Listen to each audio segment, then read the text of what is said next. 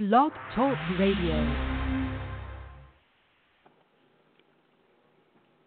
Okay, we're still waiting on it to go here. I wish this thing would do something. We are definitely up to 18 seconds. Lag time. Yeah. And it's, I think we can turn it off. Okay, I pretty well say it's not gonna do anything. But anyway, here's Mike Norris, ladies and gentlemen, with Peach State Pandemonium. Good evening, and welcome to Peach State Pandemonium for Thursday, July 14th, 2016. This is Michael Norris, and is Bobby with us? Let me see what Bobby's doing here. He is not on yet. There we go. While we're waiting on Bobby, we'll let this play. Welcome to Peach State Pandemonium, a production brought to you by the GWH Radio Network, where we take you down memory lane for a look at professional wrestling the way it used to be, with conversations from those who paved the way. And now, the GWH Radio Network presents Peach State Pandemonium. Bobby must be the one that knows how to get this thing to work, because just as soon as his phone number went live, the ID came up. I refuse to come on without my music. Yeah. Oh yeah. There you go. Very good. Yeah, that's your entrance music. Very good. I was just about to say, as goofy as that music is, we need to change it to dueling banjos. I just wish it would play. People are sitting here thinking he doesn't know how to start this thing, and I swear to you, I do. Oh, it used to be the same thing with me. That's the reason I quit doing it. But anyway, this is Michael Norris along with Jay West and Bobby Simmons. Jerry Oates, unfortunately, will not be with us this evening because he had some prior commitments. And first, let me thank Bobby for taking the evening off to be with us from Vacation Bible School. We're having Vacation Bible School at our church this week, and Bobby's been babysitting and feeding kids, and it's like herding sheep. I was gonna say, do you have a staff that a big stick that you carry around with you? I'm gonna tell you something. We have a wonderful. Michael knows this, but we have a wonderful bunch of volunteers that have given up their week, and we started this 2 years ago. We are taking our young adults, the kids that are like 15 and up, and they're taking on the role of teachers and babysitting the little ones, and hey, they're just doing a wonderful job. It's been really fun. I basically have just sat around and watched and laughed. Does it run 2 weeks? No, just a week. We go Monday through Friday, and we'll have our commencement exercise this Sunday morning. And when I was a kid, it went 2 weeks, and I thoroughly enjoyed it. But now I'm not sure this new generation can handle 2 weeks, because these little 16 and 17-year-old kids, they're huffing and puffing, and last night was only the third night. So. Wow. This is before you guys' time, but in the 50s, when I was going to Vacation Bible School at the Presbyterian Church in East Point, where we went, we recited the Pledge of Allegiance every morning when we started, and that was during the time that they added "Under God" to the Pledge of Allegiance. Ooh. Well, they still do the Pledge of Allegiance every night, and it's a great time. This is my favorite time of the year.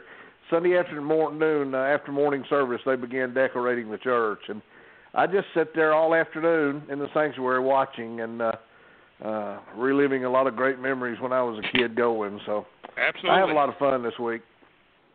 I went till I was 13, and when we moved across town and started going to the Baptist church, and the guy that was the son of the preacher there, he got me to go that one summer because he thought he was too big to go. And I think his really mother was going to make him go anyway, but it sounded better like that. And I always enjoyed Vacation Bible School, but it was definitely 2 weeks up until I quit going, which was in 65. Did you go during the daytime, like in the mornings from 9 to noon, something like that? When I went to the Presbyterian church as a kid, up until up until I finished the 7th grade, yes, it was daytime 2 weeks. And I had mixed emotions about it because school was just out, and I'd been counting the days for 3 months for school to be out. We got a couple of days off, and then all of a sudden it was vacation Bible school. I didn't have any problem with the vacation Bible school. I just thought the vacation part was taking up my vacation, Well, it's been a lot of fun, but I'm sure I've got a lot of people will be glad when tomorrow night's over. I'm sure. I was mentioning to Mike, and I wanted to lay this out for you, Bobby.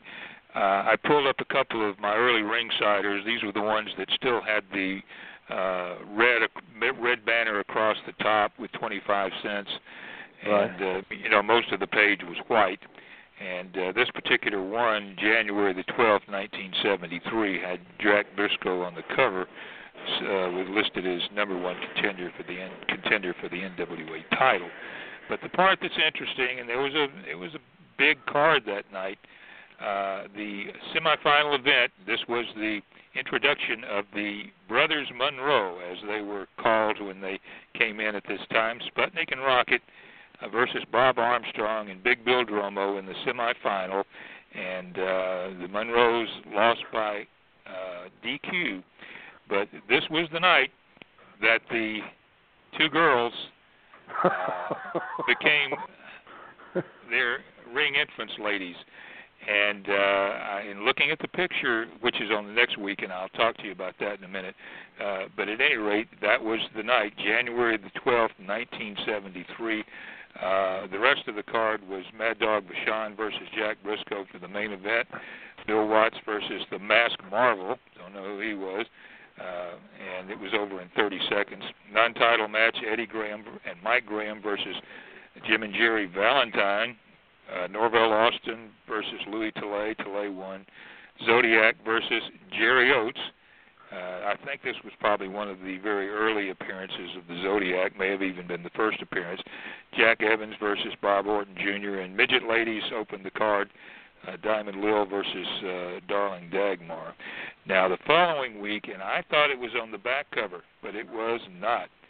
A picture of the Monroe brothers taken on stage with the the backdrop and cover that pulled, so you couldn't see the any of the seats back there on the stage. But they're wearing Sputnik Rocket or I don't know what kind of god-awful trunks they got on here. The Indian print.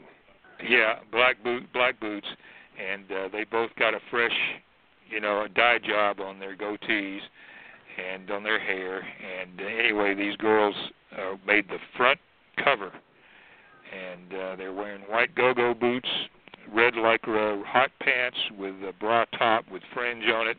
They're both brunettes, and they've got either feathers, some kind of feather deal in their hair, or some kind of little dye job in it. But they both look to be somewhere. The one on the right, the one with Rocket, she's trying to smile, but she looks scared as she can be.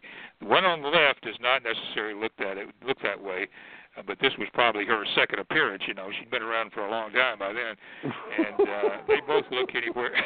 They both look anywhere between 17 to 19 years of age, and this was the main event.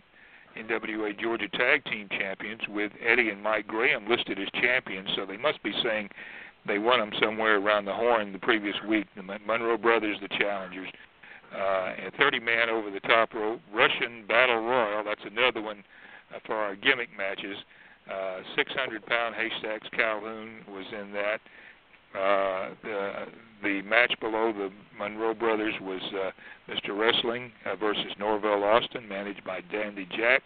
Handicap match, Bearcat Wright versus, here he was again, Mass Marvel with Dandy Jack. Return match, Zodiac versus Big Bill Dromo. Bill Watts versus Red Dupree. And Tank Morgan versus Pantera Negra. And Jerry Oates versus Psychedelico. And Jack Evans opened versus Bob Orton Jr. That opening match went to a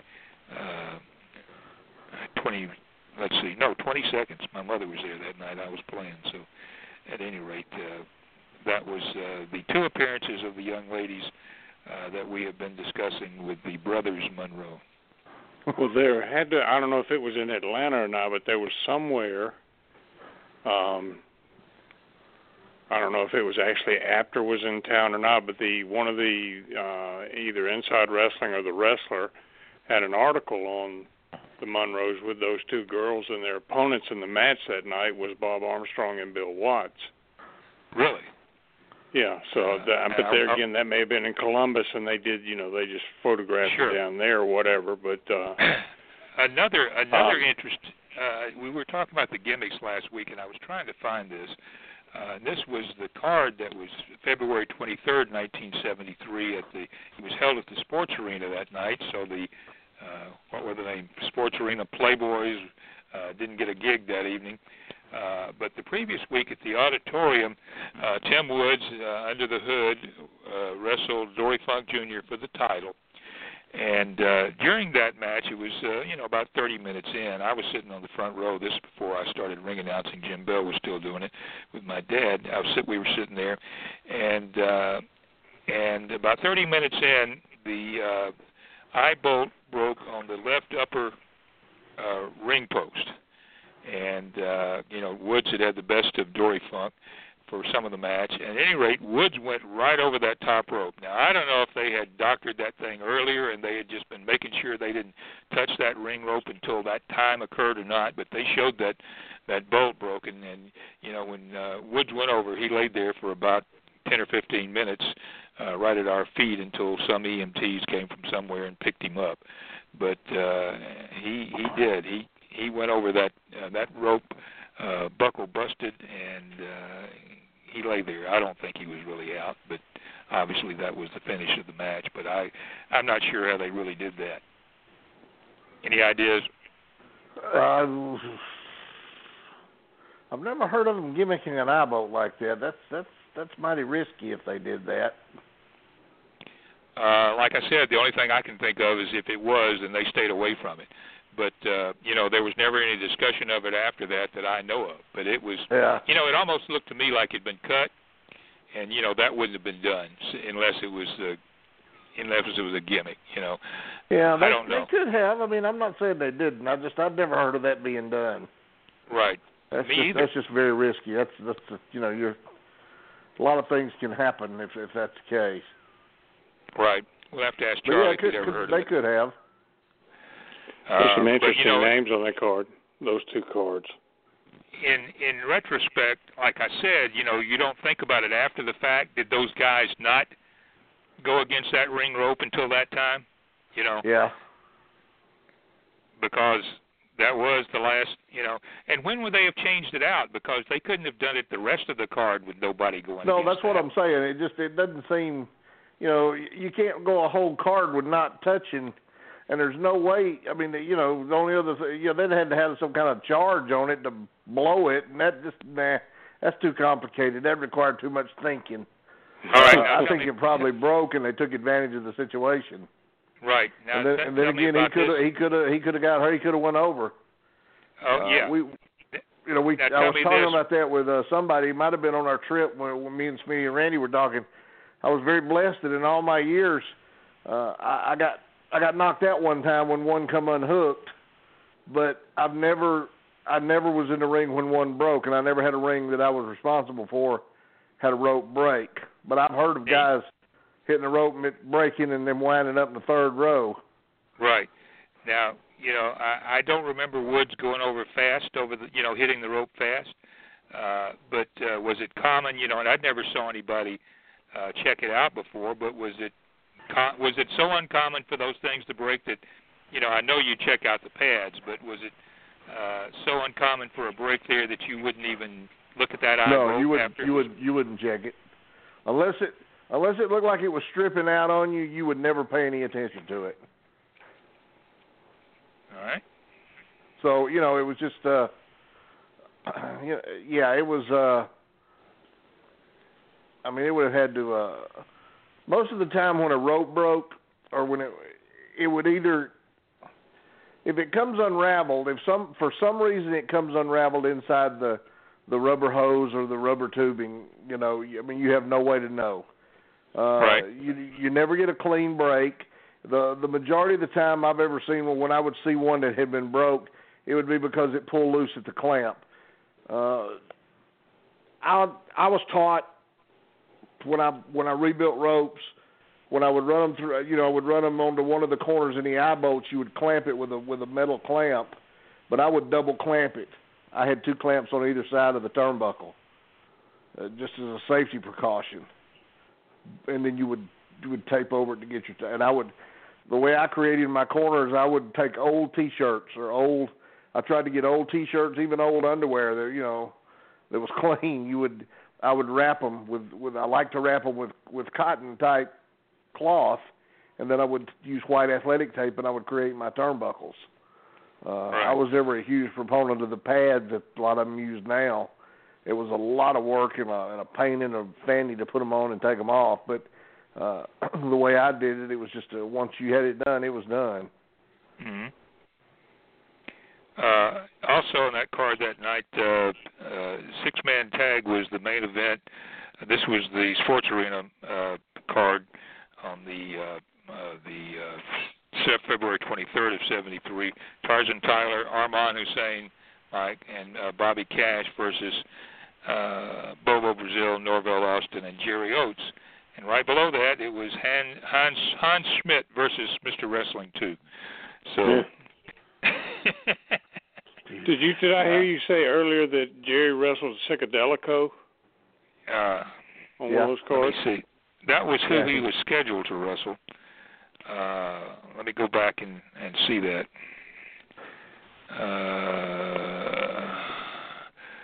He wrestled Zodiac on the January 12th card. Zodiac was Orton Sr., correct? Orton Sr., yes. That was the start of the build-up to the Wrestling 2 Ortons. Jerry Oates was scheduled to wrestle Psychedelico, and they ended up putting him in the tag team. So I don't know if Jerry worked with somebody. Who have you got listed, Mike? I don't. I'm just you know who Psychedelico was, right? The brother. Mil Mascaris' younger brother, Pablo Rodriguez. Now, is he the one that held the light heavyweight, or was that? Who was the one that wore the half mask? That was El Solitario. He was no relation to them. But, he was but the Mascaris NWA. had two. Mascaris had two brothers. He had Pablo, which was Psychedelico, and then they had a younger brother. I can't think of what his name is now, but he wrestled under the name of Dos Caras. That's it. Yes. And the current WWE guy, Alberto Del Rio, is Dos Caras' son. Okay. I can't think of what the younger one's name was. When it Dos Caras, Mascaris' name was Aaron. I mean, the light heavyweight, not junior heavyweight. No, that was none of them held that title as far as I know. El Solitario did. Okay. There was a magazine article out that when Psychedelico first came along, they took an old rehash of an old magazine or old story where Mascaris had wrestled Solitario in L.A., and they redid it, took the same pictures but redid it and said the headline was a typical, Western headline or whoever had the wrestler in Inside Wrestling. The night I nearly killed my own brother. And it was a story supposedly that this guy showed up in California and challenged Mascaris, and he didn't recognize that it was his own brother, and till the match was over with, and all that junk. But the pictures, it wasn't even Psychedelico he was wrestling; it was El Solitario. So that may be where your confusion's coming from. Yeah, and I think I remember that story.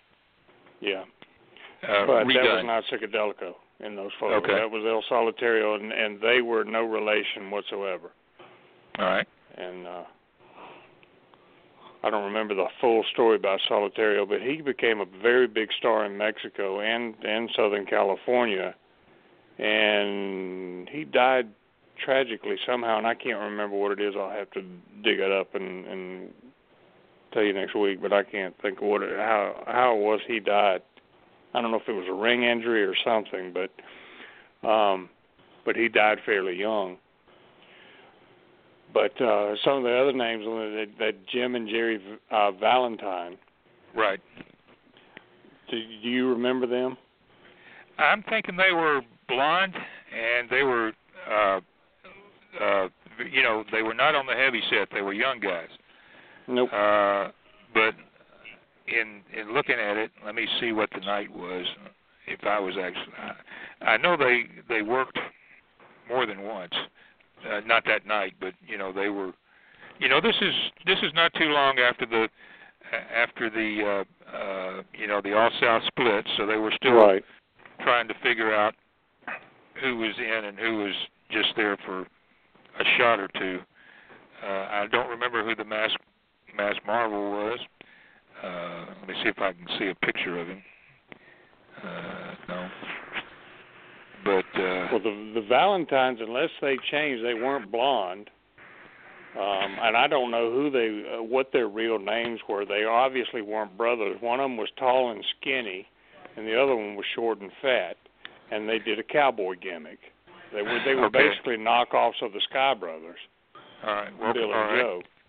And they worked. Yeah, this was. They worked primarily in the Carolinas. Those outlaw promotions throughout the Carolinas. I think they worked for George Becker when he tried to run opposition to the Crockett's.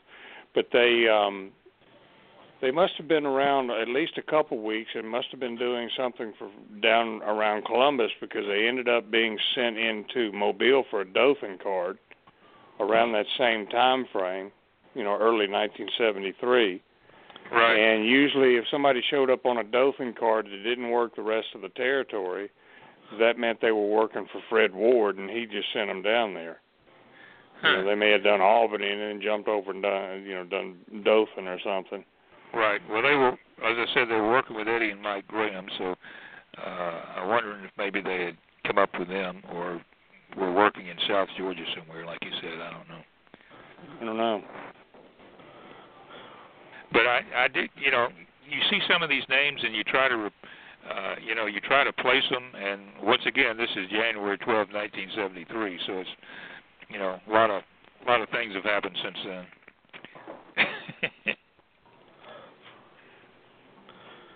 But those are some pretty strong cards, I guess. That yes.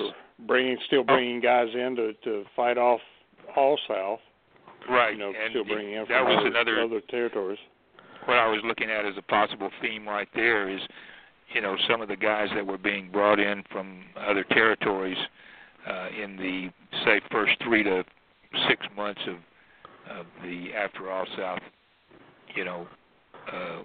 took over. Or All South split off. And unfortunately, just like I did with some of my All South cards, that I gave away at some of our early get-togethers, Bobby, I think I did the same thing with some of these ringsiders from that same period, because I've gone through and I've looked for, tonight I went through and looked for all of my ringsiders that had the the red banner at the top. And the really early ones, after the first of the year, January, I'm seeing them, but the November and December cards, I'm not coming up with. Well, what got me thinking about doing the theme for our show tonight, which is feuds in Georgia, I've been cleaning up a lot of my my photos. I've been going through my action shots and seeing a lot of the ones from Georgia. And just a lot of the different guys that came through here and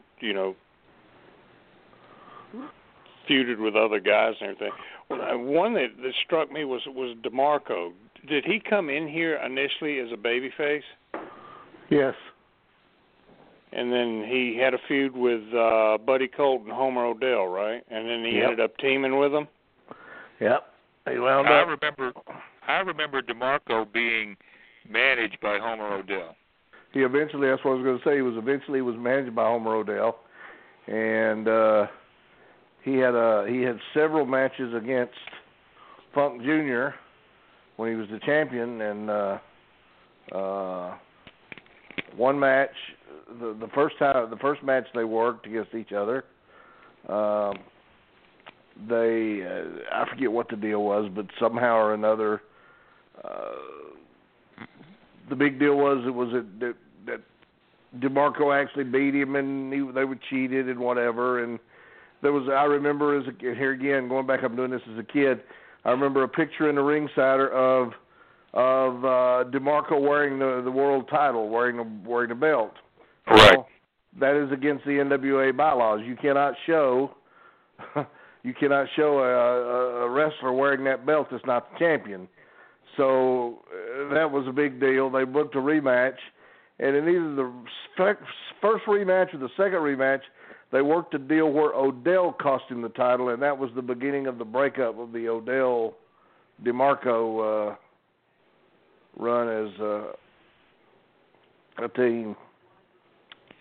What? But that's really going back. Yes. Now, do you remember? I remember Odell claiming DeMarco to be the uncrowned champion. Right. You know. Right.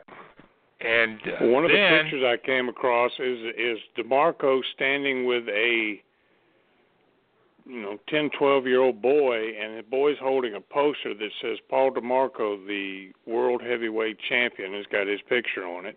Right. So I'm sure that was something that was done for one of the programs. Yeah, that was part of that program there or something, I'm sure. And in part of that thing, and like I said, this is why I was watching sporadically. Homer Odell was calling him the uncrowned champion, and there was one more match, and it wasn't talked about that he was leaving. DeMarco was leaving, but there was a big build-up for that Friday night match. DeMarco left, and then he was. There was no more discussion of him. He was gone. So, yep. I don't know exactly how that frame worked or when he came back, but I do remember, as Mike said, he was, feuded with him, and then all of a sudden, whatever happened, Odell started managing him and calling him the uncrowned champion. I can remember, that's a guy that I never had the chance to be in a ring with. I can remember not knowing any better, but now that I look back on it, what a polished worker he was. And I never heard anybody say a bad thing about his work. But I never had a chance to meet him, never was in the ring with him. But I sure did enjoy watching him. Mm-hmm. And, after he left Georgia, he went out to San Francisco, and he was out there for years and years, was Roy Shire's main heel out there for several years. And then he just dropped off the face of the earth. And then, oddly enough, came back in the 80s under a different name. Really? Working for Vern Gagne. He was working as a Russian up there. Yeah, he was working as a Russian. Yeah, I saw him on TV or on one of those tapes. What wasn't DeMarco the one that had all the pictures from the West Coast working with Freddie Blassie, or was that? No, that was Chris Markoff. That was Markoff. Okay. But he must have been out there about the same time as Blassie, right? Yeah, so Blassie was in L.A., but DeMarco was in San Francisco. Okay. Charlie Smith can probably answer this better than me, but I think I remember Smitty telling me that DeMarco was a jeweler, and he went into the jewelry business or something when he got out of the business, or was doing that while he was still in the business. Now I may be wrong there, but I'm thinking that's what he told me. Well, speaking of Smitty, if he's listening, let's go ahead and get him on with us because we were planning that anyway. All righty, we were. Yuri Gerlenko, that was the name that he came back under. Gerlenko, huh? Yep, Yuri Charlie Smith, are you Gerlenko. There? Yeah. Charlie Smith is with us. Charlie Smith is with us. Yes. Hey, the only thing I ever heard anybody say about DeMarco was is he wasn't as good as he thought he was. In fact, that may have been something Smitty said. He was a hell of a worker. Yeah, that's what I never got a chance to see him. He was the top star here in the '60s, gentlemen. Yep. Smitty, didn't you tell me, wasn't he a jeweler or into jewelry business or something? No, that was Garibaldi. Oh, that was Garibaldi. Okay. Yeah, Garibaldi was in the jury business. Oh, okay. I don't know. This kid that comes to Las Vegas, Doc, he takes pictures. He asked me one time that I have a picture of DeMarco. Action picture. I said, yeah. He said, how about sending it to me? Because DeMarco would like to have it. That he thought he was getting a little Dimitri. And I asked Doc, how's he doing? He don't never say nothing no more about it. But he still lives in San Francisco, somewhere out there. Yeah, I've heard he was a great worker. I've never even seen video of him. Yeah, I got some pictures of him. He about 10 pictures, you know. Him boxing, all juiced, and he's all juiced up. How he did that, I don't know. I was refereeing it. Yeah. He did a blade job with boxing gloves on. Well, he had a corner man, right, Charlie?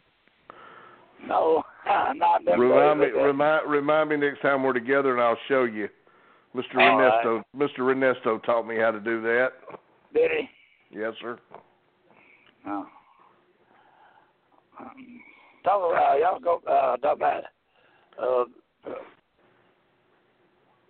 big balls and all that. The biggest one I know of is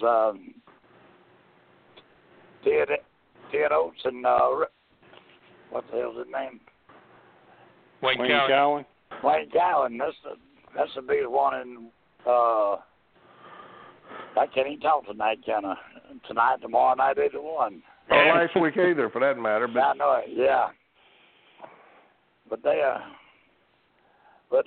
during the 60s, though, that late 50s and 60s,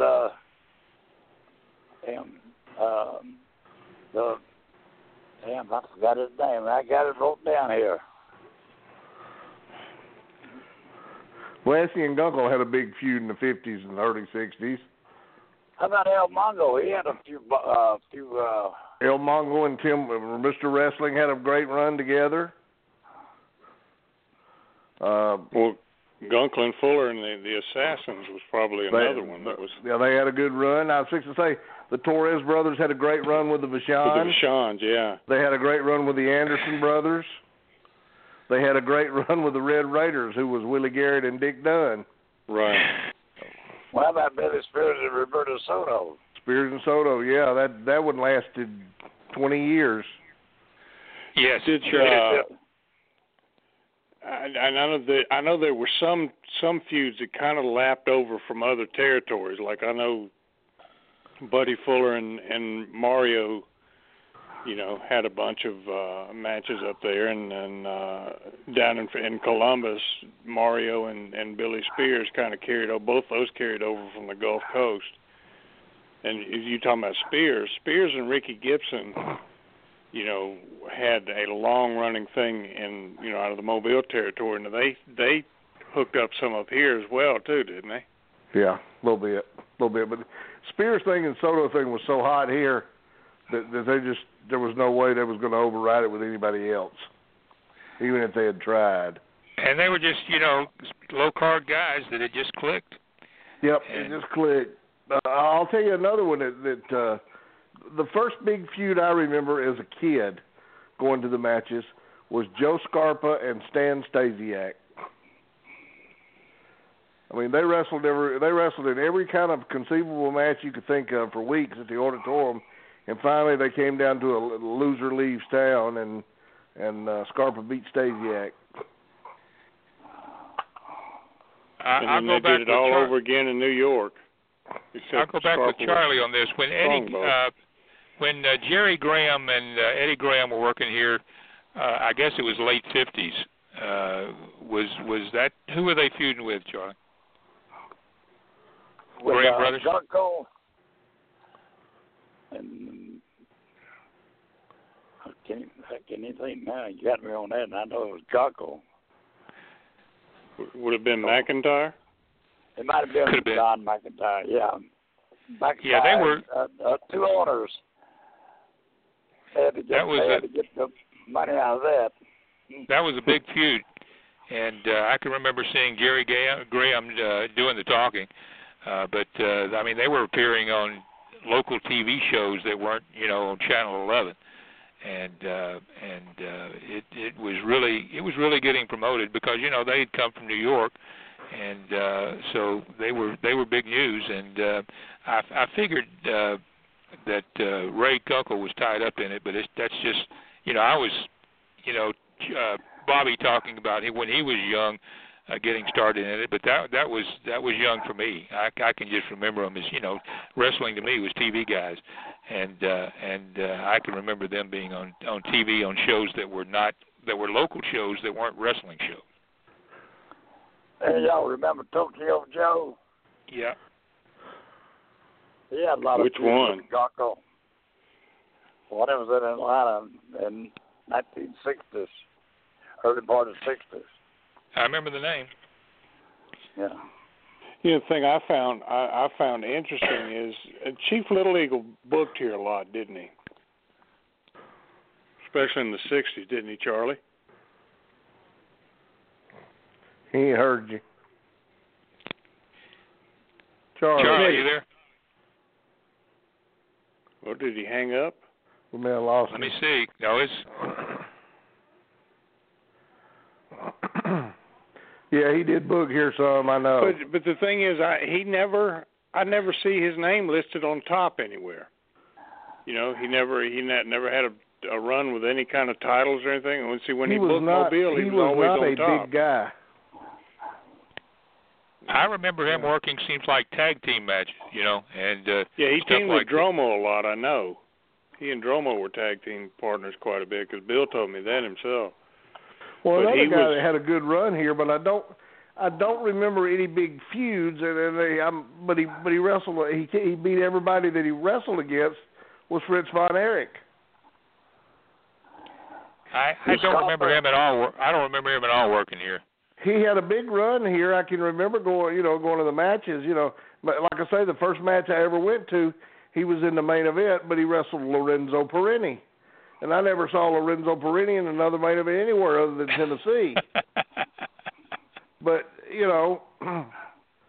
great guy, but a funny sucker. But he was, he just, but it was somebody new every week. I remember, because I can remember, I remember they were announcing that night that Eddie Graham would be here the next week to wrestle the winner of the main event, and of course that turned out to be Fritz von Erich, and they brought Eddie Graham in the next week to wrestle him. But I don't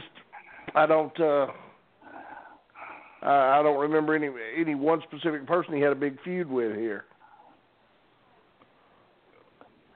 Yeah, he did. I mean, we're going back, gentlemen.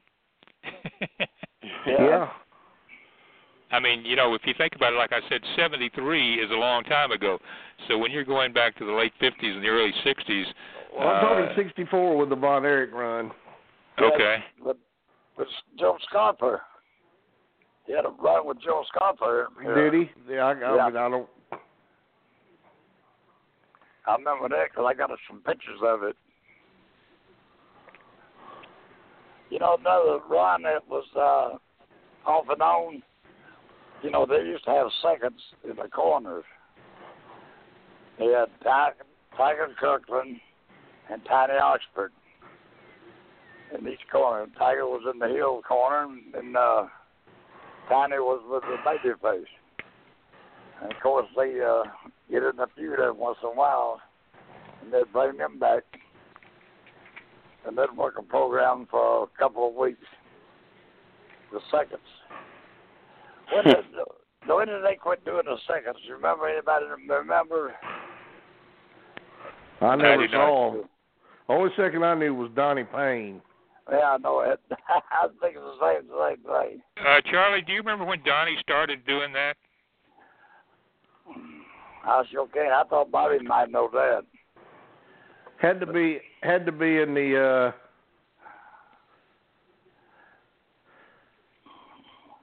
golly, I don't know. Did he? Had to be the mid to late 70s, I would guess. Yeah, that's what I was thinking, Bobby. Well, he was. Or maybe before. I don't know.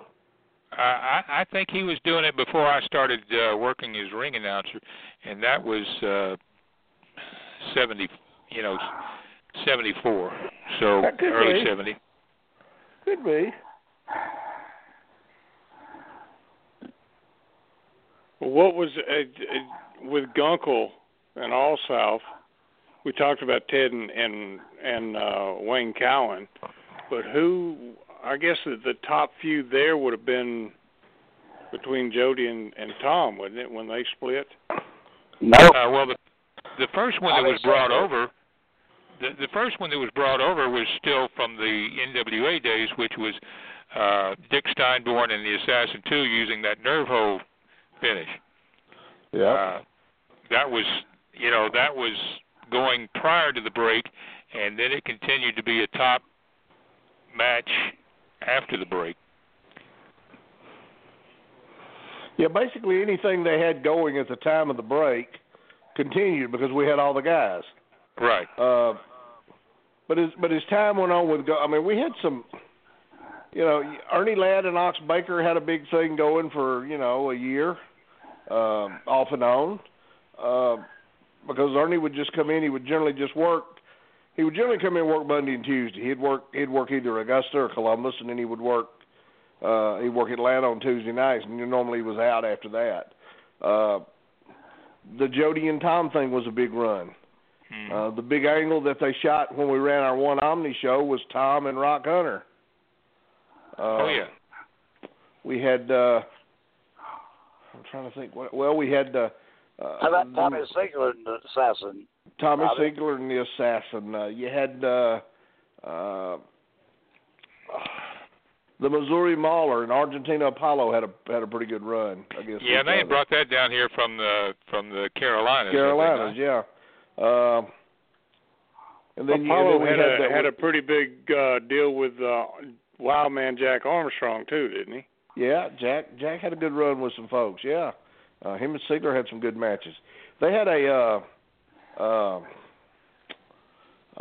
we did a deal. We did a little angle where they exposed that where Jody took his mask off, and then they exposed that Larry Hamilton was his brother, and they teamed those guys up against Rock Hunter against Luke Graham, who was working as a Mighty Yankee, and Crusher Verdue, and it was a combination of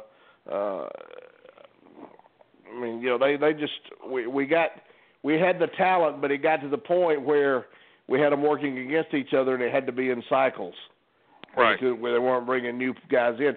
I guess the best, and I don't know, Smitty may agree, disagree. I guess the two guys that we brought in that came in here that stayed the longest, that probably and worked out to be a good deal with everybody, was when they brought Jonathan Boyd and Norman Charles in here. They came in as the Royal Kangaroos, and they kind of added some fresh blood to the tag team scene, and they stayed here a good while. Was Jerry Brown and Buddy Roberts already working? They weren't working for the Atlanta office when All South started up, were they? Yes, they were. Yes, they were. They came over. They came over and stayed. Show. They stayed a couple of weeks, left, was gone a month, and came back to the other office. They sent them to Florida, and they talked them into leaving, sent them to Florida, and then brought them back. I do remember that they did work for All South at least for a short while. Yeah, but they were part of the crew that went over when the split came. Yeah, they was on our first tape we ever made at over Paul Gym. Yeah. We did that one show where we talked about the beginning to the end of that when Mike was off, and I don't have my notes, but we went through a lot of a lot of different feuds, like you said, Bobby. Some of them that were still hanging around before the split, and then some of them that really took off afterwards. Yeah, it was the first year, man. It was both sides were doing great business. Mm-hmm. And then as the building contract started running out and we lost some building, it changed. But yeah, that first year, man, what what a great time it was to be a fan and to be in the business around here. We had a lot of fun. Right. Well, around that same time was when late '73 is when Shane started coming up to Atlanta. I mean, he had been there before as a babyface. Right. But he came back. Yeah. Was there anybody that they hooked him up with as far as a particular feud or anything? I wasn't there, but I know the original. That's the way they got Ricky Gibson over up here. I think Tim Woods was looked at as somebody was kind of looking out for Ricky Gibson, and I do think that Tim Woods was one of the guys that worked against Shane, and probably because they probably brought that up from Florida because they had been had a big thing going on down in Florida over the Southern title. Right. I'm looking to see if just with one of these three ringsiders if I see anything on that. And I know down in Fred Ward's towns they used Bobby mainly in tag teams with Gorgeous George, and I guess they worked a lot with Bob and Armstrong and Dromo down there. How about the Mongols? Gito and what was that one? Gito and. Well, at the time that they were at All South wasn't it Gito and Bolo, or was Beppo still with them? No, it was Beppo. It was Bill Eadie and Newton Tatry. Yeah, Bolo. Yeah, he was Bolo. Eadie, yeah. In this January 19th, 1973 ringsider, they're showing a picture of a clean-cut Bobby Shane in the back with the tag team belt, which is the same one, Charlie, that you were holding up on the front of your DVD, the picture of Shane with Doug Gilbert. So this was a holdover. It's the same one Bobby Simmons has got in his cabinet at his house. Yeah. So they were getting ready to bring Shane back in, and I remember when they did because he was announced and he came down from backstage, and people were clapping and they expected to see this clean-cut guy, and of course he had the longer hair and he had the sneer on his face when he came down with the King of Wrestling crown, and and smoking the cigar, of course, and it didn't take but 2 or 3 minutes for the crowd to catch on. J.C. Dykes also with the Fabulous Infernos was one of the tag teams that really became big after when the new regime was starting to form for the Atlanta booking office. But the feud that was really on top for quite some time was the Zodiac versus Wrestling 2. And I can remember the blow-off on that.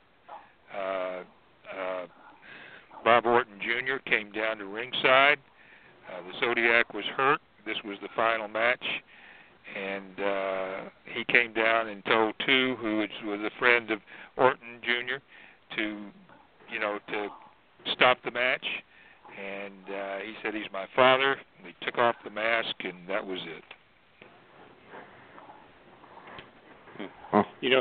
He had been the Zodiac down in Florida. Right.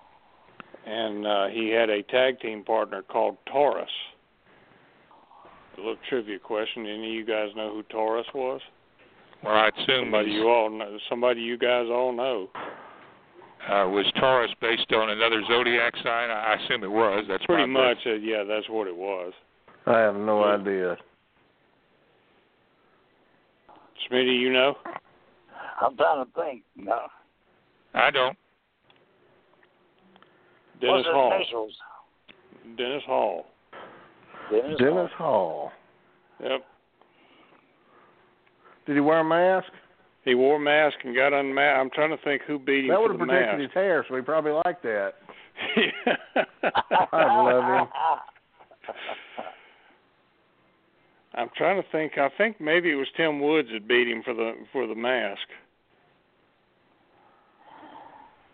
I know that's who beat Orton and took the Zodiac mask off of him was Tim Woods.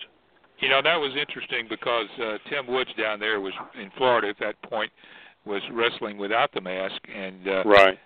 and Wrestling 2, which Johnny Walker was in the Grappler, and the Grappler was the baby face, and Tim Woods was the heel, and Woods was using a metal knee brace in his matches. I was seeing this while I was down working in Albany, at a station down there, and he was using a steel knee brace, to end the feud, or to try to end the feud, and Walker ended up unmasking, and at the end of that, and then of course when it came up here, they did the big feud that lasted for months and months and months. They turned Walker heel against Tim Woods as the babyface, and that ended up with a Woods being head shaved in the ring, which was not that big of a deal really either. But at any rate, I remember the guy climbing into the ring, being introduced, and shaving Woods' head with the electric clipper. Oh. And that was another, when I was going through my pictures, I had a series of pictures of Woods as Mr. Wrestling going against Kaniski, which is, we've talked about that match here. And of course, he's got his finger bandaged up, and the last picture in the series is Kaniski working over that finger to make him give up. Right. Huh. Who did this is Smitty? Who did Blassie mainly feud with? Because he was here starting back in the late 50s. Little Eagle. Really? Yeah. And also Don McIntyre, and also Ray Gunkel. The Chief Little Eagle Blassie feud was a shoot. Outside the ring anyway. Yeah. Blassie hated his guts, He was the booker, Little Eagle was. Yeah. And Blassie was the booker before Little Eagle. That's when I was working for him. Now Blassie eventually turned babyface up here towards the early part of the 70s, right? Well, and his trip back from California. Yeah. Well, he was knifed by that fan here, and got out of the business for a while and worked for that car dealership. And right. I can't remember which one it was, Bobby. You might remember. He worked for Al Means Ford, but he had to get out. He had to have a kidney removed. That's it. And they told him that he was never going. The deal was that he could never wrestle again because he was having to have a kidney removed. And when he had the kidney removed and he went to work for the car dealership, it just naturally made him a babyface. People felt sorry for him. Yep. And they brought him back. He had a little run against Mario Galento. Matter of fact, the first match I ever saw where barbed wire surrounded the ring was Blassie and Galento. Yeah. But, yeah, Blassie was Smitty's story about them two hating each other. They bought Cadillacs the same week. And did not know that they didn't know that they had bought identical Cadillacs. There's no way they would have done it. And I don't really know who bought first, but they used to go to Hoganville on Saturday night after the live TV. And Blassie got on TV and said that you pistol neck geeks in Hoganville, I'm on the way down there and I'm driving my new Cadillac and I don't want y'all putting your hands on it and blah, blah, blah, blah, blah. And then he rode down there with somebody, but Little Eagle drove his. They cut the tires right off that thing, right to the ground. Yes, sir. Blassie loved it. Hoganville was a bad town, too, Yeah.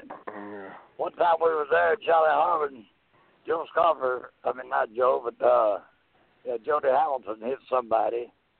And when he hit him, he had blow was kin for everybody in the building. They had to fight all the way from the ring to the dressing room. Charlie Harvey told Jody, said, "Don't you know? Nobody here, because everybody's kin to everybody in Hogansville." How far was Hogansville from Atlanta? I've heard the town forever and ever, but I'm not really familiar with it. What, Hogansville? Yeah, it's about 75 miles, so it's before you get to Noonan. Okay. That's past Noonan. Past Noonan. More than Grantville, Hogansville. Yeah, it was probably 45 miles, maybe 50, but back then there wasn't no interstate. No, we had to go to Fayetteville. Yeah. Go down 85 to Fayetteville, get on 54, and 54 over to Hogansville. And the police are always in Fayetteville waiting on everybody. So they knew we had to be beaten to get interstate's really made a big difference. Yep, to make that town. Oh. Yeah, what's a 30-minute drive right now? You know, if you can get on the interstate and they've not got it cut up working on it, like 75 going south. Once you get down past Eagles Landing, it's you might as well be walking. But the interstate made a big difference in taking what was a 90-minute drive and turned it into a 45-minute drive. Oh yeah. You know, Columbus was another. Especially on Saturdays, trying to make that live TV, we had to go through Fayetteville and Sonoa and Gay and Woodbury and right down that line. And every policeman down there knew we were coming. I was following Jerry Stubbs one Saturday. We had went through Warm Springs, and in Warm Springs you go up a mountain, you go up Pine Mountain, and you go back down the other side. And as we're coming down the other side, we're making pretty good time, and I hit Jerry on the CB, and I said, "Hey, buddy," I said, "be careful." I said, "There's a state trooper likes to sit behind this billboard down here at the bottom of the hill," and I said, "he takes pictures." I said, "Got to be careful." And Jerry said, "Well, yeah." I said, he said something about movies or something. I don't know. Well, when he went by that sign, he was in front of me. That state trooper was sitting there, and I wasn't. I was clipping along pretty good behind him. And the state trooper keyed in on the CB, and he said, "Would you boys like a screen test?" you ought to heard Jerry Stubbs explaining he was a county mountie in Clayton County.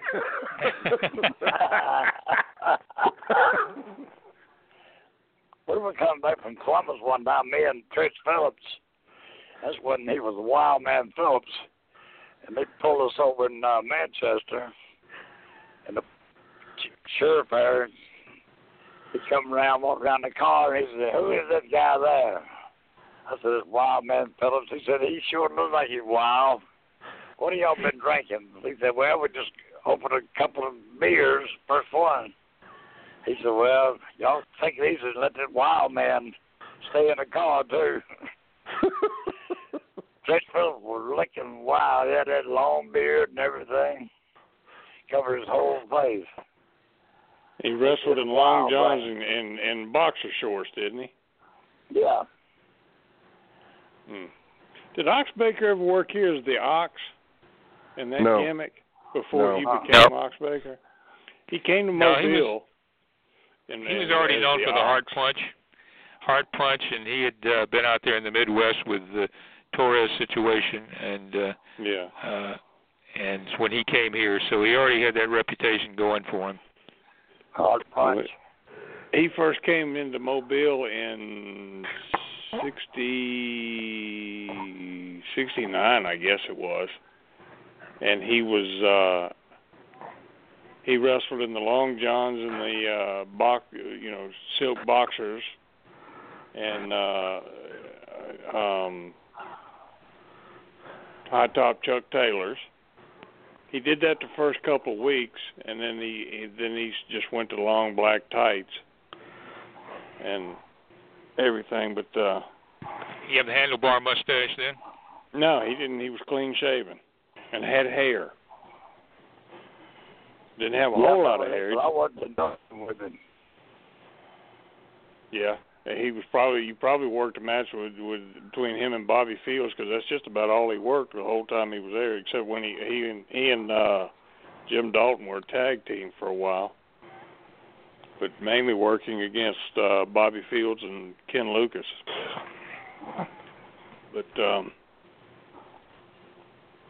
But I've seen video of him from trying to think where it was.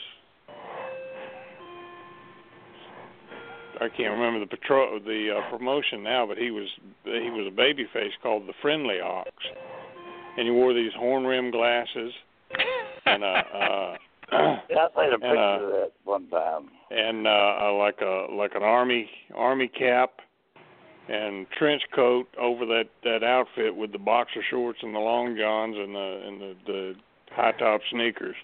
Was that in Cleveland? Might have been in Cleveland, yeah. Might have been. Hey, I got Dennis Mitchell. He's been hanging on here for about an hour. So, Dennis, you're on the air. You got anything you want to say to us? Yeah, guys, how y'all doing tonight? All right, Dennis. Good. Good. I'm glad to hear that. Y'all was talking about Native American wrestlers last week. I emailed Michael the other day. Two other guys y'all forgot to mention that are Native Americans a little bit, Ron and Robert Fuller. Well, I didn't know they were Native Americans. Yeah, they have some Indian in them, I believe. They were born in Oklahoma. All those Welches are from Pawhuska, Oklahoma, which is a big Indian reservation. Yeah. That's pretty interesting there, and all that. I enjoyed that show last week. It was good about Chief Jay Strongbow, Joe Scarper. He wasn't a real Indian, I know, not like Wahoo McDaniel was. So Wahoo's a real McCoy when it came to that. Well, Joe said he was. He said he was a full-blooded Sioux-Cillian. Really? he'd say he was a Sioux-Cillian, and then sometimes he'd say he was a Wapaho. Uh-oh. Look out. I tell you. Bobby, I want to... Yeah. He said it, not me. Uh-oh. I was going to ask y'all, do y'all remember a preliminary wrestler that was built from Riverside or Riverdale, Georgia, named Marvin Turner? Do y'all know what he's doing now? Yeah. Marvin was a good worker. Yeah. What's he doing now? I don't know. I don't know what happened to Marvin. He worked in a butcher shop. Yeah. Yes, he worked in a butcher shop when he was working on doing TV jobs. Yeah. I got to know him a little bit because he was friends with one of my friends from high school, and his sister knew Marvin. And matter of fact, Marvin came up to me one weekend at TV and said, call this number, because my friend had been living in Ohio and he was back down here. And that's one of the things I remember about Marvin. And, in talking to him, that's what he had told me. I asked him what he did because I was doing stories on a few guys, and I asked him what he did other than, working on as a TV wrestler, and he said he was a butcher. That's amazing. Yeah, Marvin was amazing. He was a good worker. He was just small. He was like Gerald Finley. Yeah, he was. I remember he was a little heavy set. I know he had black hair back then. I remember that. Yeah. And all that. I got a good memory about some names we could throw out. You guys remember Jack Poor? Yes. Yeah. I could see him. I don't remember. I introduced him a lot on TV also. Man. Jay, help me out. There was a guy, and we used to all rib him all the time. He was pale as a ghost's butt. He was paler than Tim Woods. Had dark hair and old-fashioned pencil-thin mustache. He always wore green trunks and black boots, but he never had any athletic trunks, and he never wore athletic socks. He wore black dress socks under his boots, and he always had on white BVDs, and his name was Charles something, but I swear I cannot remember his last name to save my life. It wasn't Charles Fulton, was it? No. No, it wouldn't have been Charlie Fulton. This was a guy that was strictly a TV jobber, right? He was a straight job boy, just like I was. Yeah. And he wasn't one of Jackson's guys, so I don't know where he come from, but he was there just about every week. What was his first name again? Charles. Oh, I was thinking of who was the guy that was the guitar player that was up here with his brother? Never won. Mike. His brother was Jimmy Holiday. What was the other? What did the guy work? Johnny Holiday.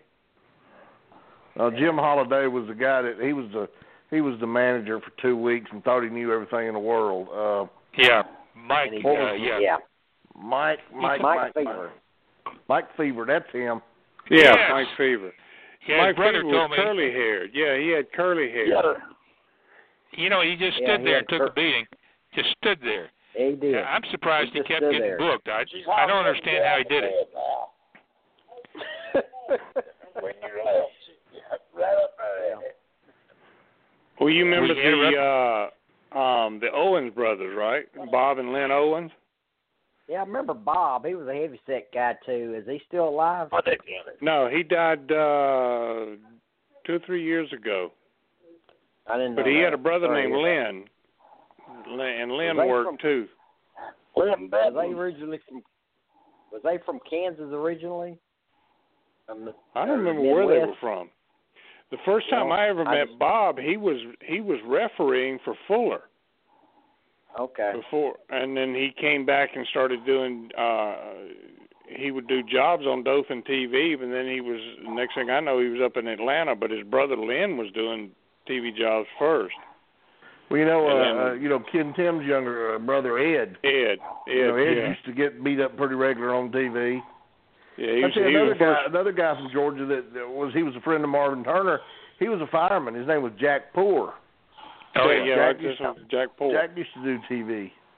I remember him. Yeah, Jack was a little before my time. I don't remember much about Jack, but y'all was talking about the wrestlings in the '60s with Fritz von Derrick and all. Was there any particular wrestler, Bobby, when you was growing up, other than the Sheik? Was there a wrestler as a fan when you was growing up as a kid? Was there a wrestler that terrified you?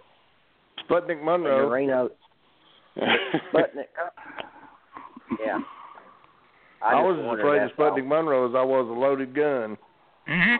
Yeah. What about you, Michael and Jay? Well, the only one that ever scared me, and I was grown, was Archie Goldie, the Mongolian Stomper. The first time he came into Mobile in late 78, early 79, he had Gorgeous George with him.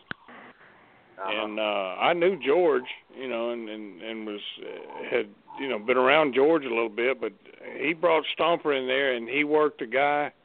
His first appearance, they had a big show in the auditorium. They'd moved out of Expo Hall because they were expecting a huge crowd, and I think the main event was Harley Race against Fuller for the title. Is the reason they moved into the big auditorium. But they brought the Stomper in. He worked in like the second or third match, and he worked with another guy that used to do jobs on TV in Atlanta, but he was from Birmingham, a guy by the name of Ronnie Horn. And Ronnie was in the ring with his warm-up jacket on, and Archie came out, jumped in the ring, ripped his clothes off of him, and beat him in like 15 seconds. Yeah, pretty quick. I was terrified of him. And like I said, I was 19. I was 20 years old, and I was terrified of him. But as far as being a kid and being afraid of anybody, I can't think of anybody that I was afraid of other than like the wrestling pro. And it's his persona, he wore that all white outfit and everything, and then I was afraid of him just because of how wild he was until I got over that when Mike Boyette nicknamed him Casper the Ghost. And so that's what I kind of took that away from him. So that's what I would holler at him whenever he worked heel. I'd call him Casper the Ghost. Well, I was talking about Dr. Jerry Graham, and he had come here in the 50s with a reputation, coming from New York, and Eddie was here as his partner, and he was doing one of those afternoon talk shows, that had a studio audience here at one point in Atlanta, and somebody asked him, what was he a doctor of? And he said hypnotism. And he called, I assume it was a mark, I don't know, from the audience up, and he put the guy to sleep. and just doing his hypnotism act. And I thought that was pretty impressive. But he was such a big guy, and he was a good talker. And I just say, as a small kid, he was somebody that I just thought he was somebody you didn't want to mess around with. Yeah, during the 70s, guys, I'm not sure if he ever made any shots in Georgia. What about, did Captain Lou Albano ever made any short-term shots in Georgia or not? No, I never ran across him. Who? Never. Yep. Albano. Captain Lou Albano. He was one of the brother teams for the old man McMahon up there in the WWF. And what were they, the Sicilians? Sicilians, he and Tony Altamore, yeah. Yeah, and, I just think he went from, I think he was just there forever. He just went from that into being a manager, and then a goofy manager with, stuff in his beard, and then he lucked out with that video music stuff that came along, Cyndi Lauper. Yeah. And from there he became Super Mario, so... I don't know if he had a piece of the office up there or not, but he had been around a long time up there, and he was he couldn't stay sober enough for him to be one of the guys that took care of a town. But he was a crony. You had the guys that had a piece of the office, like Monsoon and Angelo Savoldi and Skoland. They all had a piece of the office, and they all took care of different towns up there. That's the reason they always gave Skoland. He always managed, like he managed Bruno for all those years. He was a bag man, is basically what he was. He was Vince's bag man. Yes, I read that he would work in either the opening or the second match, and he would go shower and put his clothes on, and then it was his job to collect the money. Yep. Yeah. That's interesting about Captain Lou Albano. I know I never got to meet him. I know none of y'all never met Captain Lou Albano at any NWA conventions like in Cauliflower Alley or in places like that. No, I don't think he ever came around to anything like that. No, never saw him. He was a local. He was born and raised in Mount Carmel, New York, and I don't think other than when he and Altamore were the Sicilians, they would travel to Chicago and do shots from Chicago. But at that time, in the early 60s, Fred Kohler, and he got the bulk of his talent from McMahon, from Capitol. Yeah. And then when Bruno opened up Pittsburgh, when he bought Pittsburgh from Pedro Martinez and was running Pittsburgh, as he used a lot of Capitol's talent, but it was a separate promotion, and his two main heel tag teams were the Mongols and the Sicilians. Yeah, that's interesting, guys. Well, guys, y'all have a good night. Keep up good work as always. Y'all are real entertaining, and I appreciate everything y'all do. And y'all have a good week. Thank you. All right, thanks, Dennis. God, I was thinking about all those guys that used to do jobs on TV. Dale Veazey, Bob Brown. Ed Tim. Lives in Albany, Georgia, don't he? I don't know. I know he and Bob Brown had a gym or something. I was thinking it was in Carrollton. Last time I heard him, he was living in Albany. That's where he was from. Who's that? Dale Veazey. No, okay. And Chick Donovan, I remember Chick Donovan when he still had brown hair, was doing jobs on TV. Before he was the Golden Boy? Before he slipped and fell in all the glitter. I was really shocked when I saw him at Ted Allen's funeral. I had not seen him in years and years and years. And he was decked out. I mean, come on. We're at a funeral here, folks. You're not doing a photo op. And it was unbelievable. Well, the first time he came to Mobile, he was wearing a white three-piece suit and, with all that white hair and everything. He's a Ric Flair wannabe. And, I remember one time he was down at TV. He was begging Tommy Rich to take him down to Columbus TV with him after the Atlanta TV, And he had short blonde hair, and he was trying, but I just couldn't believe it when I saw him years later. Because I'd never seen anything on him in the magazines or anything else, so it wasn't like his career was really popping. Well,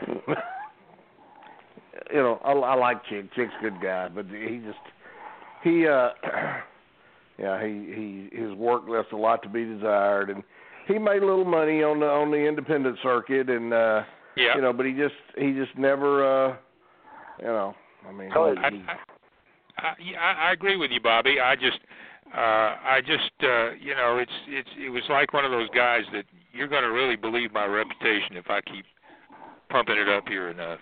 Well, the story goes, and I believe it to be true. Was he was playing golf somewhere, and he kept seeing this guy look at him, and he finally walked up to him and said, I kept noticing you looking at me. He said, you might know me. He said, my name is Chick Donovan. Said, I'm a international TV star. And the guy he spoke to said, well, you might know me. My name's Joe Scarpa. so I mean, just... Chick was good. The only two places he ever really got a push was in Memphis and working for Fuller down, in Southeastern. And he fit in down in Southeastern because, I mean, Fuller never had more than an 8, 10, 12-man crew. So, Chick fit right there and, opening middle of the card. And they put the U.S. title on him, or junior to heavyweight title on him, if I'm not mistaken. But that was always, that at least, the summer I worked with him, I wrestled for that title every night of the week for three weeks. And then it was always the opening match, so. Did you ever win it? No. Same guy have it the whole time you were there? Yeah, Tommy Wright. You guys remember him? It would seem like you'd get smart enough after 3 weeks to figure out a way to beat the guy. Well, that's like Ted Ellis said he could never beat Rocket Monroe in Riverdale, and that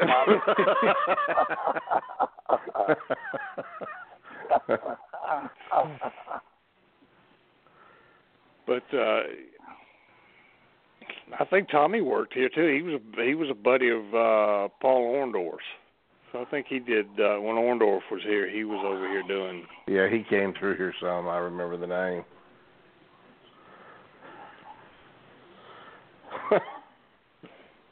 Did Mike Hammer ever work up here? He was a Florida guy. Name's familiar. Yeah, it sounds familiar to me also. A lot of the guys from would go down there and work Tampa TV, and then sometimes the Tampa job guys would cycle up here. So I know Jackson worked down there, Tampa TV, quite a bit. We used to fly 1, 2, 3 guys a week to Tampa to do jobs on TV. Really? Yeah, I mean, that's the one time I went there. I went down there one time. You did a job too, didn't you, Bobby? Yes, sir. Yes, sir. My Tampa TV career lasted about 90 seconds. Did you wrestle under a hood, Bobby? No, sir. Went down there and wrestled myself, and Gordon put me over a little bit as a referee from Georgia, because people down there were seeing the tapes, and referee from Georgia, and he's trying to break into wrestling, and give him a lot of credit for trying, and the whole time Larry Henning was beating the crap out of me, so and never make any mistake about how strong Larry Henning was. He picked me up off the apron over top of his head, and I did help him up. I mean, I went up. I was, I wasn't dead weight, but buddy, I knew when he had me up there, I thought this guy's strong as an ox. He was. There's a picture of him from very early in his career that they used to put in a lot of the programs of him holding a snowmobile over his head. God. That's about the size of a snowmobile. That's probably pretty close. Yeah. Jeez. Oh. Smitty, all the times that you would go down there and work for Rocky, did you ever come across a referee and sometime wrestler by the name of Lynn Sasser? Do you remember him? Yeah, Lynn Sasser. He was. Familiar. I think he was from Andalusia or somewhere down that way, but he refereed down there for years, and then he decided he wanted to be a wrestler, and then he went to work for Bill Golden and wrestled. And he would come in and do a shot or two every once in a while in Mobile. It's still as a wrestler, but all down there was with me. Down there was Jimmy McGuire and Speedy. That's the only two referees I knew down in Dalton. Well, Larry Brock was down there. Who? Yeah.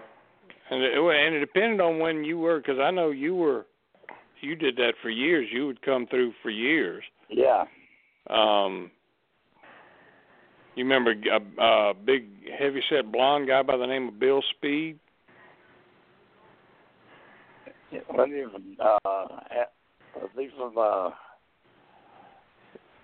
he's Bob Kelly's stepbrother. Oh, yeah. Referee. Yeah. And Joe Powell, of course. Did he?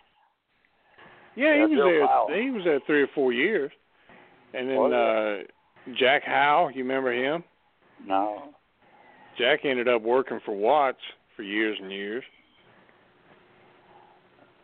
I remember Joe Powell. Oh yeah, Joe and Speedy were our Smitty and Charlie Harbin. Yeah. In that territory. Those two are around forever.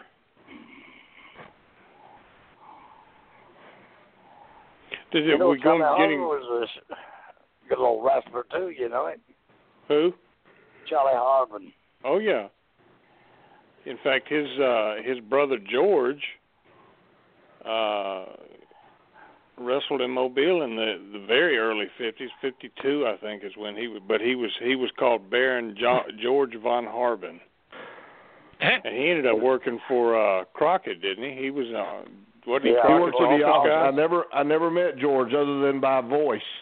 We talked a couple times a week, every week for 2 or 3 years, but I never met him. How about when he died, Bobby? Charlie. Oh, yeah. When his brother died. Yeah, Charlie said George was his hero. He wouldn't go to the funeral. He said I couldn't do it. But my favorite George Harbin story, and George told me this himself, and Larry Hamilton backed it up. Larry Hamilton's very first match as a professional wrestler was against George Harbin. And he said that somehow or another he wound up having George in an upside down bear hug, feet up, head down, and said George was hollering, "Don't drop me, don't drop me." And he said, all I heard was "drop me." So he dropped George on his head, and he says, Larry told me this part. He said all George did was roll back and forth across the mat, holding his head, hollering, "You fool, you fool, you fool."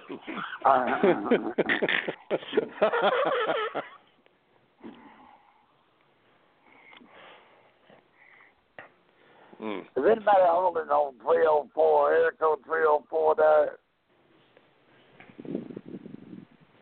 I don't know, Jay. Waiting to be on? Area code 304? Let's see.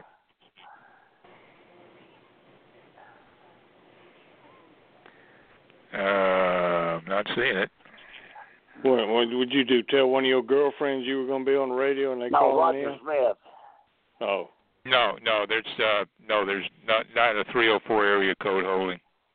Yeah. I told him about the show. He said he'd like to listen to it.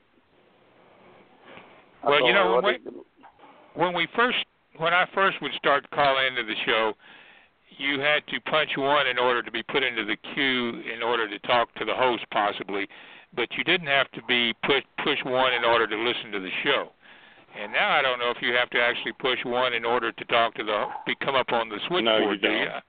You don't. No, it pops up without pushing the 1. So.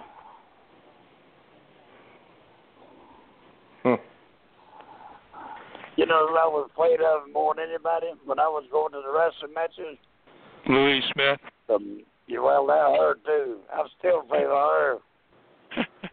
The Mighty Yeti. He was the top Roger Mackey? Yes, sirree. He was the top heel when I was growing up, going to the matches. Did he and Knox ever work in here together as the Yankees, or was he just in here by himself? No, he came in, and he was mighty Yankee too. Yeah, Buddy Knox. Yeah, they had a Confederate flags. Oh, man, they were mean too.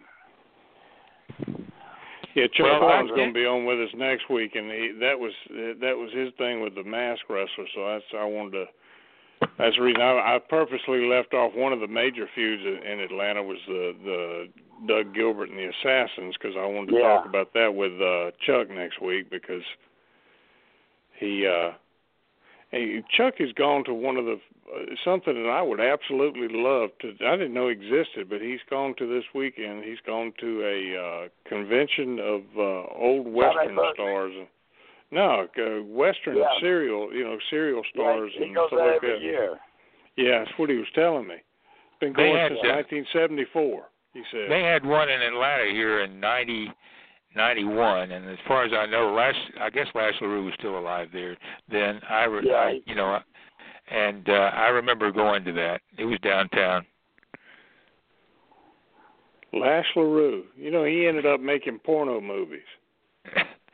No. No, that's the truth. He made at least one, and this is no rib. This is a shoot. It was called Lash Whips It Out. Oh my God.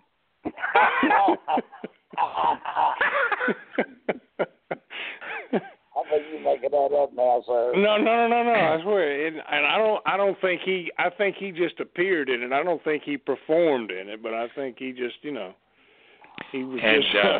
and that's interesting. That's real play on words. Another guy that was at that one here in Atlanta was Lee Aker, and they had a panel going on when I came in and sat down, and I wondered who in the hell this guy was and who he was talking about. And and it turned out he was Rusty from the Adventures of Rin Tin Tin, from the 50s. And Chuck said the big star or the big guest that this one he's going to this weekend was Johnny Crawford. And it's unfortunate, but some of those guys that were still around in the early 90s, I mean, it's just they're just all gone. The ones that were the stars of those TV shows, even from the 50s. I mean, not even counting the serials from the 40s, and they're just gone.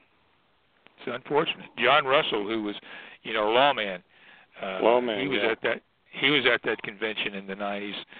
And even the guy that played his deputy, he recently passed away, and the name is escaping me. I'm sorry. Yeah, me too. I was going to say I just read that where he passed away recently. Yeah. Johnny McKay was today this weekend, Mike. What's that? What Chuck went? Where's it at? It's somewhere in the Carolinas. Oh, yeah. But I know he goes every year to one of them. I knew he was into all those cereals and stuff because he's got every cereal that can be made, I think. Yeah, he's the one that got me started on them, and I've got probably 10 or 12 different ones. I've got the Phantom. I've got both the Supermans from the 40s, both of the Batmans from the 40s, both the Green Hornets from the 40s. Captain America from the 40s. How about Red Rider? What's that? Red Rider. No, I don't have any Red Rider. I don't have any Western ones yet, except the Lone Ranger and the Zorro ones.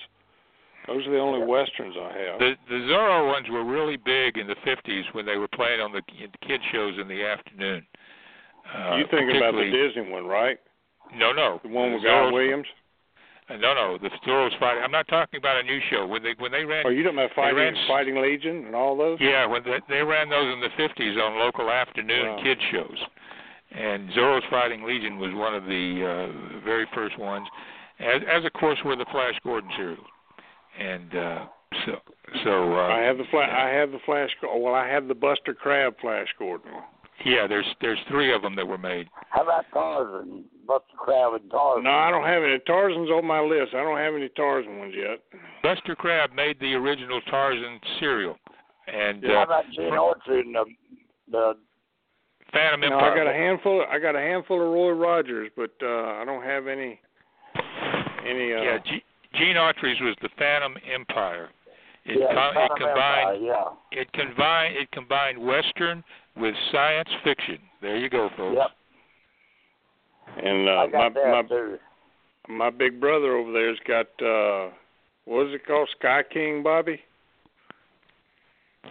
You're thinking about the guy with the metal mask. No, the guy that had the airplane. Oh, that was Sky King, yes. Bobby's got that. Did we lose Bobby? Did he fall asleep on us? Oh, I'm here. Oh, okay. Yeah, I'm here. Don't you have Sky King, that serial? I've got that TV show? I don't have a serial. I got 4 episodes of the TV show. But I don't have the serial. Well, I've got the only serials I've got both seasons of the Zorro Disney serial, and I've got my all-time favorite. And when I was a kid, my favorite television show, and it was just an episode on. It never was a TV show, but it was part of the Wonderful World of Disney. It was serialized on there. Was Dr. Sin, the Scarecrow of Romney Marsh. I very, very, very vaguely remember that. Patrick McGowan. I don't think Sky King was a movie serial. It was a big TV show. I don't have it. Yeah, it was a TV show. But there was a Sky King radio serial show that was on in the afternoons. And that was in the late 40s, early 50s.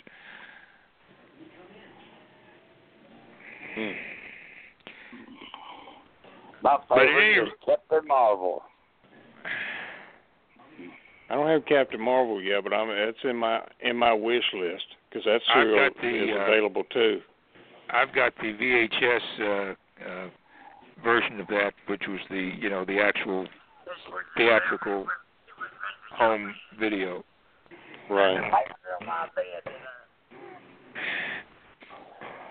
What's that, Smitty? Chuck give me every one of them cereals I got. Chuck give them to me, you know it. Mike, have you got any? Mike, have you got any of the Mexican serials and movies starring the wrestlers? No, that's there in my wish list too. There's all those El Santo and Blue Demon and Mil Mascaras, the El Santo versus the Mummy and all those. I keep a running wish list on a website called Blu-ray.com, and I probably got 15 or 20 of them, in my wish list for all of those. Well, some of those masked wrestlers from Mexico, I read stories about them from the way back, and that they became major stars. Oh yeah. In addition to their wrestling work, I mean, they were matinee idols, and in the mask. Well, Mil Mascaras, that character existed in movies before the wrestler ever existed. Is that right? They picked him, they picked there were the one that became famous was actually the second Mil Mascaras. There was one ahead of him that didn't last very long, and so they got Aaron Rodriguez, who was a judo champion in Mexico, and asked him to fill the role, and he started making movies before he became a wrestler. No kidding. And then I had no idea. The movies became so popular that he learned how to wrestle, so he started wrestling. Well, I hate to disillusion a lot of folks, but I ain't ever seen him wrestle. Well, I was going to say, he got into a ring. He poses very nicely, but you know. He got into a ring. Let me put it that way. He could get on that top rope and jump. You know, but I got a picture of him jumping off the top rope at City Auditorium and Roger Smith catching him. I remember when he was here with the IWA. Is that when you guys were working for the IWA? This was Gunkel. Oh, really? I didn't realize Roger worked for Gunkel. Yeah. Oh, yeah. He was Bull Zomar. I knew that was a gimmick he did for the IWA. I didn't realize he was Bull Zomar for Gunkel. Yeah.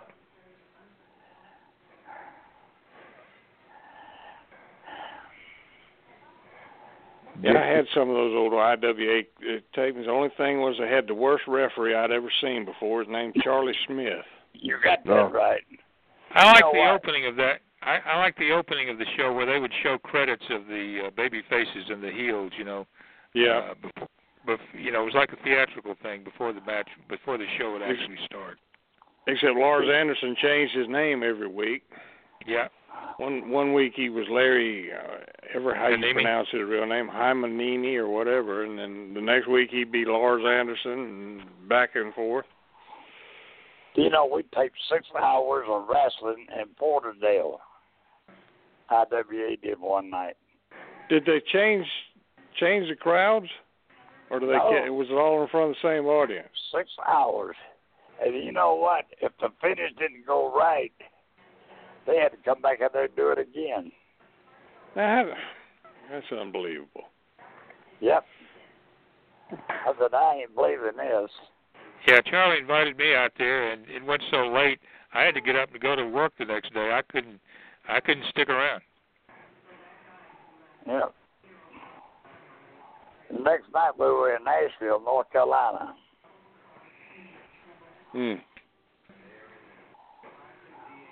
Eddie Einhorn. Yep. Yeah, Ron Martinez was involved in that too, right? Yep. Pedro Martinez's son. He was the booker. They had some talent. Yeah, they had a whole lot of talent. They had a lot of talent, yeah. Money run out, though, you know. Well, I think Mr. Einhorn got some more to it. I think they did 3 shows at the Atlanta City Auditorium, if I remember correctly. I've got at least one program. Yeah, they ran a couple shows there on Tuesday nights, I think, or 1 or 2. Did you ever get to work with Dick Brower, Bulldog Brower? I did. I refereed. He was fun, wasn't he? Yeah. He was a nut. I vaguely remember him from the WWF days, going way back. He was a big star in Toronto and in Kansas. Wasn't he in Kansas City at one time? I don't know if he was ever in Kansas City. He was in Buffalo. I know that. Buffalo and Cleveland worked at Chic in Detroit.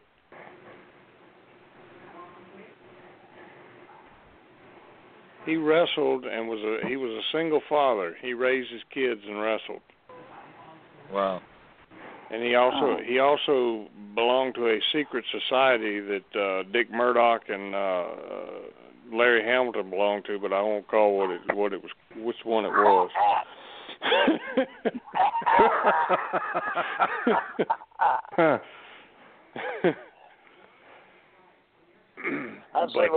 I see where the KKK got the rights to clean the highway up on 575. Yeah, that's pretty bad when you got to go to court to get that, isn't it? Yeah. But the judge did they give them the little part of the street named? They wanted it in their name as a public service deal. I do remember that, but it was in courts for a long time, wasn't it, Charlie? Yeah, they just approved it last week. The judge did.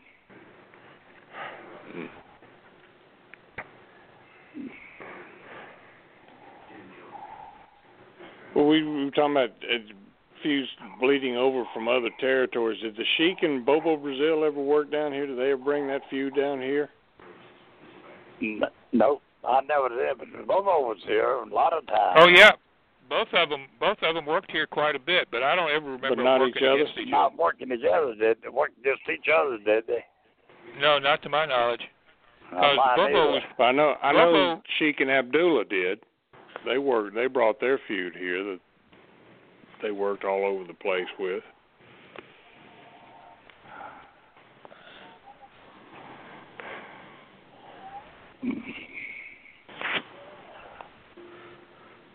We've been around the horn tonight. We went from the movies to the. And we started off with Vacation Vacation Bible variety show. I want to. Well, so we're on the movie. I'm kind of. Think I'm gonna take my goddaughter and go see Ghostbusters Monday. I'm kind of interested in that one. Well, how did that go with taking? Where did you take Ed to see the others? We went and found Dory. Oh, okay. It was very good. I mean, I enjoyed the movie. She was. I didn't have no trouble with her. She was fine. We had Ellen DeGeneres is the voice of Dory. Yes. And I was so sick of Ellen DeGeneres' voice by the end of that movie, I don't even want to see her on TV. It was a good movie. I think it lasted a little too long because even Trinity is my youngest goddaughter. Trinity and Haley, they're sisters. And it's the first time she's 5. It's the first time I've ever taken her anywhere by just me and her. It's the first time she's ever been away from her mom and dad to go anywhere like this. So I really didn't know how she was going to be. But she did fine. We did great. But the movie even lasted so long that even this 5-year-old kid asked me, says, "Is this thing about over?" Yeah, 90 minutes. So.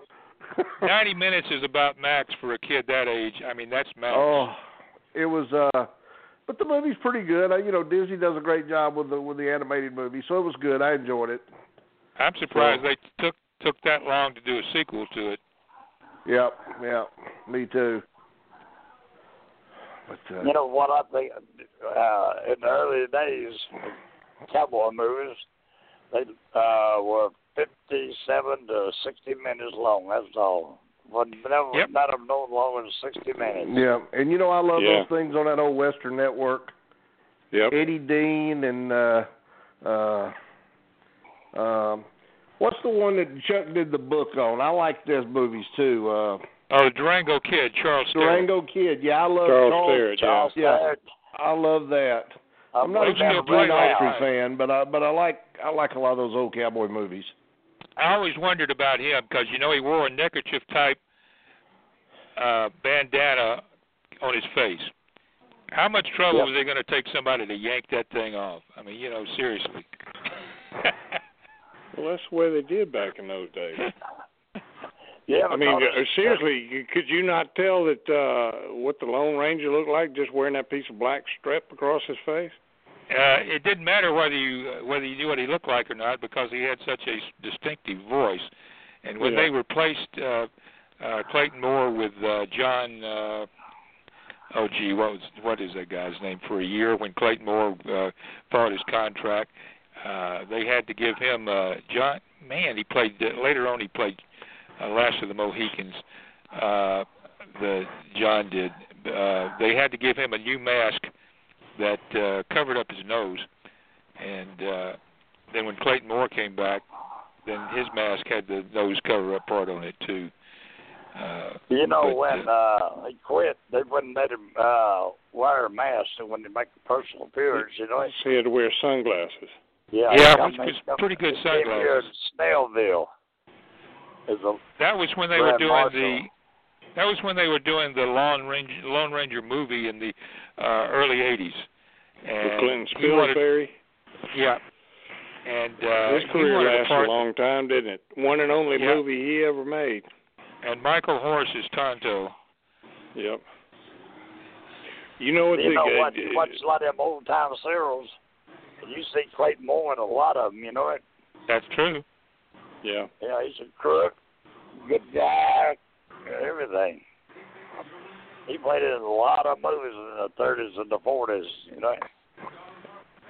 Yeah, he played Kit Carson in a serial. That was the first thing I ever saw him in. Of course, it was early 50s. I'd already seen him on The Lone Ranger. I know I used to go to the Fox Theater with a Marina bread wrapper and get in to see the Lone Ranger serial, you know it? No, that's before my time, Charlie. At the Fox Theater. Charlie used to go see the silent movies. That's what Charlie went and saw. Well, you know, outside of the movies, there's a relationship between the Lone Ranger and the Green Hornet. You knew that, right? Oh, yeah, of course. Yeah, that's Britt his Reed nephew. is John Reed is the Lone Ranger, and Britt Reed is his great-great-nephew or something. Yeah, the Reed, John Reed, and, you know, once again, this is tip of my tongue stuff, but John Reed's brother had a son, and then the son of John Reed was the father of the Green Hornet, and that's the connection right there. Right. Didn't John Reed play Zorro one time as Cyril? Look, John Reed was the Lone Ranger's real name. That was the character's real name. Guy Williams was the Disney Zorro, and I don't know who it was. I can't think of the who original it was. Fighting Legion. Yeah. He played in an early TV series in the 50s called Racket Squad, and you know, he had that pencil-thin mustache. The guy that played Zorro, and you know, it's just one of those names that aren't coming to me now. It's just so much. That might have been the guy that did Jobs on Atlanta TV. Michael can't remember. Could have been. He had the little mustache. I'll tell you who it was. You'll know who it was. You'll know who it is when I say his name. Reed Crandall. He was the star of Racket Squad, and he was the star of Zorro's Fighting Legion, which was a very, very good serial. Yes, it was. There was a large cast in that movie, and unlike the follow-ups to that, and it was very well done with the whip work and the sword work and the single-shot pistols. It was excellent. As a matter of fact, Clayton Moore played in the last Zorro serial, which was called The Ghost of Zorro.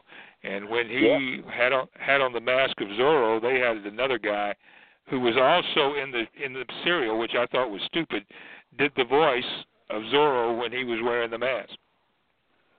How about that, boy? They did a one that was a female Zorro. Yeah, it was called Black Whip. Yeah. Black Whip, yep. I'm not sure if I've got Black Whip or not. I think I do. That was part of a 4-movie serial.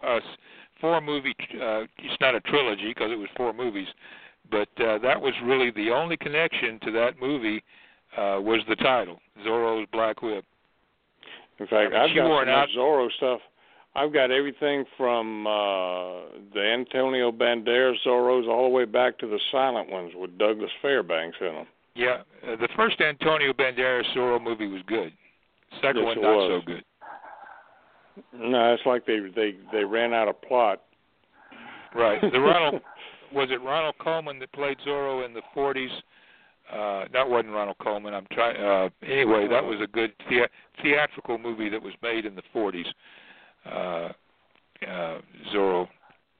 I think I've got it too. John Hall. No, he played the Invisible Man before he played Raymar. John Hall actually played the Invisible Man twice in the 40 Universal in the Universal films of the 40s. One time he was a good guy, and one time he was a bad guy, a crook. But he was, and the 2 movies had absolutely nothing to do with each other, other than what were the names of those? Because I've got all the entire box set of the Invisible Man. The only ones I knew was Vincent Price was in the second one, and Returns, and Claude Rains, of course, was in the original. Right. These were later made, but they were Universal films, and they were made during I guess those were like late 30s. the Claude Rains one, the original. Yeah. And Vincent Price was his brother, who became the Invisible Man, returned. Right. And I got John the Invisible Woman. Right, which was the third, which I think was the third movie. And then John Hall did 2 Invisible Man movies that were Universal movies. And he played 2 completely different characters, other than the fact that he became invisible. And in one of them he was evil, and the other, of course, you know that serum made him turn evil anyway. But he was tied to World War II and the Nazis, the one where he played the bad guy. And maybe I do have those, and I just don't remember. But you ever seen the Invisible Man wrestle? that promotion down in South America had one. Yeah, the Invisible Man. You tell me about. You were talking about that the other night, Mike, weren't you? Yeah.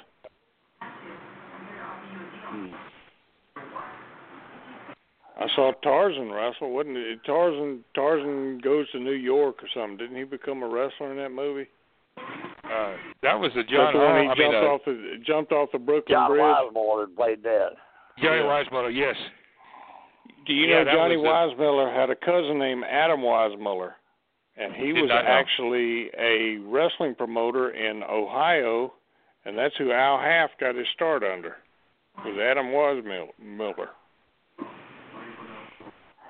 It was Johnny Weissmuller's cousin. So we worked it all the way back around, Bobby, all the way back to wrestling. Well, I'm glad. Because we're just about out of time. Yeah, we got 8 minutes and 45 seconds. Well, I can tell you this: since we started at Bible school, let me tell you what tomorrow night holds at the Bible school, and this will kind of bring us back to wrestling again too. We have a contest every year where the boys put their little offering they bring every night into a pan, and then the other offering pan the girls put theirs in. And at the end of the week, whoever brings the most money, whether it's the boys or the girls, then we do some kind of little contest between them where, So this year they came up with the bright idea that if the boys win, they get to throw water balloons at the girls tomorrow night, and if the girls win, they get to throw water balloons at the boys. Oh. So I don't know how it's going to come out yet, but I do know there's going to be a ton of water balloons tossed back and forth tomorrow night. I was figuring it'd be a lot of money, too. I'm going to make sure that I do not get anywhere near anywhere the water balloons are in flight. We wind up, it's all in good fun, and every year, whatever they take up, the church bumps it up, and we always give a donation to the Georgia Baptist Children's Home, so it all goes for a good cause. If you hadn't gotten the air conditioning fixed, you'd be welcoming those water balloons. Oh, geez. You ever pay that $600? You ever pay that $600 water bill, Bobby? Yes, we did. As a matter of fact, we did, and we appealed it, and we were told that it could take up to 3 months to get a reply from the city. Really? So we're still waiting on a reply. Wow. All right, gentlemen, I'm going to bed. Thank you for having me on your program. You're quite welcome. We're happy to have you, Charlie Smitty Smith. We'll call you 7:30 in the morning and get you up because we know you'll be up at that. No, sir, don't do that. My wife Good night, is Charlie. off tomorrow, sir. No, see you, Smitty. My wife is here, sir. He's gone. See you, Smitty. Oh, goodness. All right. Like I said, next week we will have Chuck Thornton with us. He's looking forward to being on, and we've been trying to get Chuck on here. I've been trying to get Chuck on here for a while now, but he's had some health issues that would not allow him to be able to be with us, some sort of breathing issues that he's now no longer afflicted with. So he's looking forward to being on with us. And for those of you who are listening who do not know the name Chuck Thornton, Chuck is probably the premier historian for Atlanta wrestling. Chuck was such a fan that he used to do 8mm films at the Old City Auditorium, and he would even 8mm film the television program. Yep. And so, and he goes. I think he started going. When did he say, Jay? 61. 61. Yeah. Yeah. And I think it was the Mighty Yankee, was it not, that he said was the mask guy? That either the Yankee or the Assassins that got him hooked into it. I know his email address contains Assassins, so I think it was probably the Assassins that were. But 61 was, that was way early, and so at any rate, we had a nice little you and I had a nice little conversation with him at the last little get together there, and Chuck's just got a mountain of information, stuff that's so varied. Oh, yeah.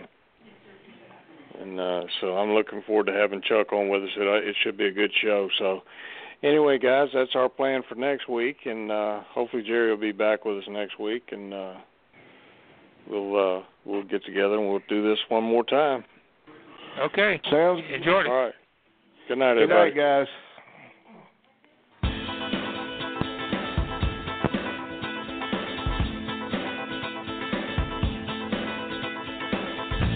We thank you for listening to this broadcast, a production brought to you by the GWH Radio Network. Stay tuned to GeorgiaWrestlingHistory.com for the latest information on upcoming events and more. As always, we thank you for your continued support.